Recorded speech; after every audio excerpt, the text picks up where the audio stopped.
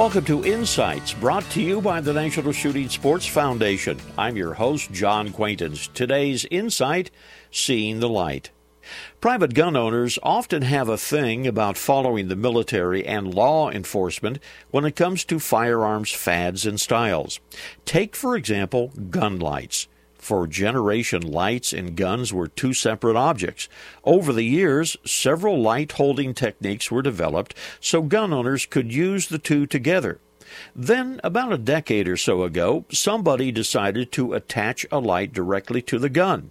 Today, the practice is widespread, so much so that many gun makers provide attachment points for gun lights. Some even build lights into the guns. The military and law enforcement were early adopters of lights on long arms. Citizen shooters soon followed. The move has been both good and bad, and it has good and bad points. Obviously, an attached light frees up a shooter's hand, and it puts light on the target. On the other hand, an attached light typically does not illuminate the gun's sights, and sighting is critical to accurate shooting.